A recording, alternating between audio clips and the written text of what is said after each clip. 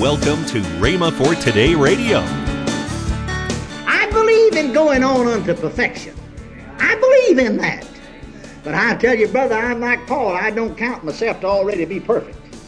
And I'll tell you the truth about it, about the time I think I'm doing pretty good and getting pretty sanctified. About that time something will happen and I'll find out I ain't near as sanctified as I thought I was. How about you? I said, how about you? Welcome to Rhema for Today Radio. Kenneth E. Hagin continues his teaching on Christ the Deliverer. Later in today's program, I'll tell you more about this month's special radio offer. Right now, let's join Kenneth E. Hagin for today's message. Well, now you see, this man just sure that he had sinned, and that he wasn't going to get healed because he'd sinned, because he'd failed, been such a failure. But through the Word of God, he was able to help him. Then this other case come up with this other individual, and I sort of entertained the thought myself. I thought, well, I don't know whether the Lord's going to heal that guy or not. Amen. You know, I don't know whether to pray for sure or not. Now these thoughts bother sometimes. Because he's failed and he's turned right around and stumbled over the same stumbling stone again and again and again and again. Just done the same thing. Looked like it, if it's something else, it'd be something, but the same thing. So as I was driving the car towards the church, you see, again the Lord said to me, He said, do you think that I would require you to do something that I wouldn't do? And immediately I spoke up. I didn't know he was going to get me in a corner, you know. And immediately I spoke up and said, well, Lord, no, Lord, I'm sure you wouldn't, because if you required to me, in other words, would say to me, you do something that I wouldn't do, I think that sort of be unjust. Well, then he asked me again. He said, do you think that I would require you to be more forgiving than I am? Or do you think that I would require you to forgive when I wouldn't forgive? I didn't know what he was getting at. And I said, no, I don't think you would. Well, he said, you remember when I was on the earth and Peter said to me one day, now, Master, he said, if my brother sins against me, how oft should I forgive him? Till 7 times? And I said, no, not till 7 times, but I say unto you 7 times 70. Well, 7 times 70 would be 490 times. And if I understand that correctly, putting in with some other scripture that's along the same line, that means in one day. And I began to see what he was getting to. He knew that in the state I was in, I couldn't help that fella because I was about ready to condemn him myself. And said, that poor fella, I don't know. He's just messed up so much and just keeps sinning, doing wrong, and stumbling over this same. I knew his heart, you know, was tended toward God all right, but just seemed to keep falling over that same thing. And I said, no, Lord, I'm sure of that. I'm sure of that. That wouldn't be right for you to ask me. And I know he's asked us as a church, and Peter, and the disciples, and any of us, to, if you wouldn't forgive, you wouldn't require us to do something you wouldn't do, it wouldn't be right. Well, all right, then, he said. And then he quickened that scripture to me again. I'd used it to help the other fellow, you see. But it sort of let it get away from me. I tell you the truth about it. Tell you the real truth about it. I was almost of the opinion not to help this guy. I guess maybe sort of condemn him or something, you know, or sort of punish him for his wrongdoing. So the Lord pointed out to me that not only was healing available to that man, but the forgiveness of his sins. That he had said, not only will the prayer of faith save the sick, but if he has committed sins, and it didn't say sin, it said sins, in the plural, they shall be forgiven him. And I'm glad, bless God, that I was able, even if I was reluctant at first, I thrilled in the Word of God. I said I thrilled in the Word of God. Now it scares some people to death for you to preach that way, because they just know that you're trying to give people a license to sin. And I tell folks all the time, there's no use us to give them a license to sin. They'll do enough sinning without it.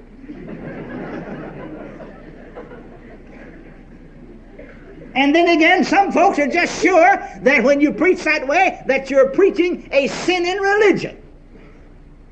And like one fellow said to me, bless God, I believe in living above sin. I said, I do too. But I haven't met anybody that's done it. Have you? I said, have you? And do you? Now I said, wait a minute before you answer, because I want to tell you something. If you say yes, I want to get your picture. And I want to blow it up to about 14 by 20 and write under it, the biggest liar I've ever met. And he said, no, I haven't. I said, I knew you hadn't. I said, did you ever have to fall back on some of these scriptures and say, Lord, forgive me? He said, plenty of time. Well, I said, what are you griping about then? Praise the Lord. No, we're not giving people a license to sin or encouraging folks to do wrong. But I'll tell you, thank God for His mercy. If it hadn't been for His goodness, where would we have been? I believe in going on unto perfection. I believe in that. But I'll tell you, brother, I'm like Paul. I don't count myself to already be perfect. And I'll tell you the truth about it, about the time I think I'm doing pretty good and getting pretty sanctified. About that time something will happen and I found out I ain't near as sanctified as I thought I was. How about you? I said, how about you? Huh? Amen. Yes, sir. That's the truth. That's the truth. That's the truth. Well, I'll tell you, I don't see that we have any room to be trying to blame and fix the blame. I'll tell you what, let's do. Let's just preach deliverance. Let's just preach what the Word of God said, that if folks are condemning themselves and say, I missed it, well, let's tell them, thank God it's in there, that He not only said the prayer, faith shall save the sick, but if he's committed sins, they shall be forgiven him. And tell him the 103rd Psalm said, who forgiveth all thine iniquities, who healeth all thy diseases. Praise the Lord. Praise the Lord. Oh, hallelujah to Jesus. Can you say amen? Amen. But you know, we've sort of got a carryover nowadays in the religious circles from these Pharisees here in the days of Jesus upon the earth. Here in this 9th chapter of John. Yes, sir, we still got that same old Pharisaical spirit.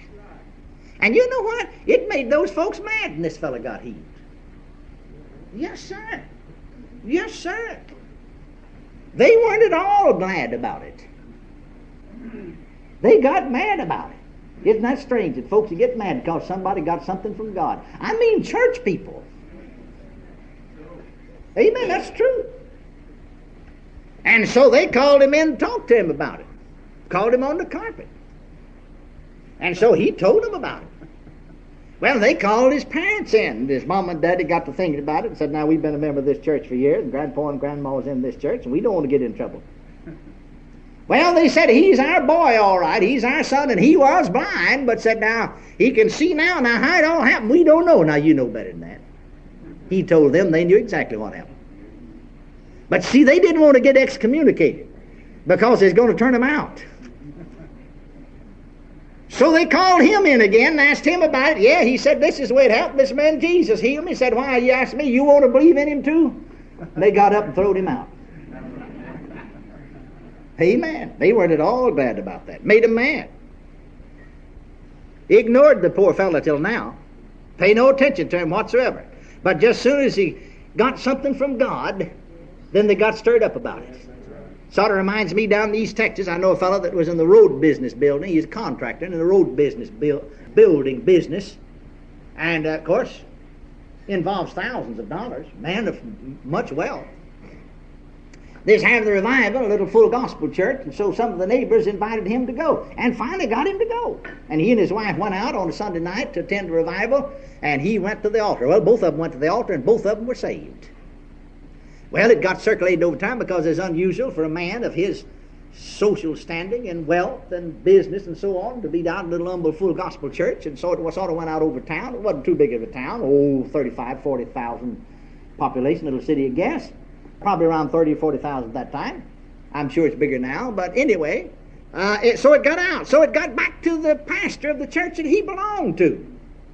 And so this pastor came out where he was building a road to see him. Building a highway. And he finally got hold of him and he said to him, well, I thought I'd come to see you. And he knew what he was up to, and he said, now, isn't that strange? That I was raised up in your church, and my grandmother and grandfather's a member of your church, and my mother and daddy's a member of your church, and I've been a member of your church for 19 years myself, ever since I was a younger fellow. And I haven't been to church in 18 months. I haven't set my foot inside the church door in 18 months. And isn't that strange? You've never come before to see about me.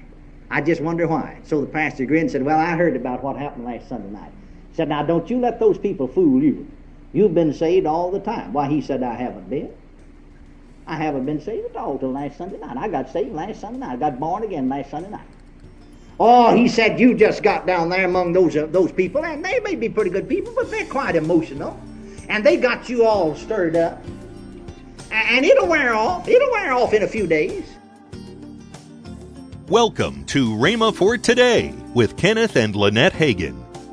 Right now, let's join Kenneth and Lynette Hagin. In this package, it's called Winning in the Time of Trouble. 4 CDs. We have to win when we're in fear. That's right. Fear paralyzes you, as I've said in there already. It keeps you from making a good decision. That's why he said, I'm not giving you the spirit of fear, but the power and a sound mind.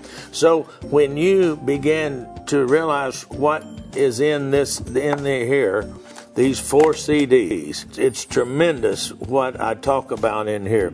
I talk about winning over every obstacle. I talk about how to get to the finish line and be successful. I was told many, many times, and that's why I've got a track runner on there, that I couldn't win the race. Yes. But I did. That's right. You're told that you're not going to get out of this trouble. You're in it for good. You might as well just learn how to live with it. That's not so. No. You can win in trouble. And then a little slimline book is You Can Make It. Absolutely. Regardless of what you're faced with, what you're faced with. And then a book by my dad, little, we call them mini books, just so that, goes in your shirt pocket or easy to carry in your purse. Yes. You can have what you say. That's right. How you think, how you talk about your situation is whether you win or lose. That's right. If you talk about the trouble, then you're going to stand up. But if you talk about the problem solver, the trouble reliever, then you're going to win. You know, honey, even in little things, I know that when we started playing golf. Yeah. Well, every time I would get to a hole where there was water, that you had to go over the water. Yeah. You might call it fear, but because I had failed at one time and the ball went into the water. And so every time that I face that water, it's like that fear. That's going to go in there. You start thinking that. But I had to start saying, hey, I'm going to go over to the other side. Right. So that goes along with you can have what you say. And now, I did. All of these are regular retail for $35.90. But I want you to have them for $21.95 because I know what these will do for you. I'm just not trying to get you to sell a book or some CDs. I'm trying to get something in your hand that will set you free and get you on the road to success. That's right. Call toll-free 1-888-FAITH-99. Again, call toll-free 1-888-FAITH-99. You can also order online at rhema.org. That's RHEMA.org. rhema.org. Or if you prefer to write to Kenneth Hagin Ministries, our address is P.O. Box 50126, Tulsa, Oklahoma 74150. We always love to hear from our listeners, so write in or email us today and become a part of Rhema for Today. Tomorrow, more from Kenneth E. Hagin on Christ the Deliverer. If you'd like, you can visit our online bookstore at rhema.org for more great resources. The series you just heard is in the bookstore as well. Thanks for listening to Rhema for Today with Kenneth and Lynette Hagin.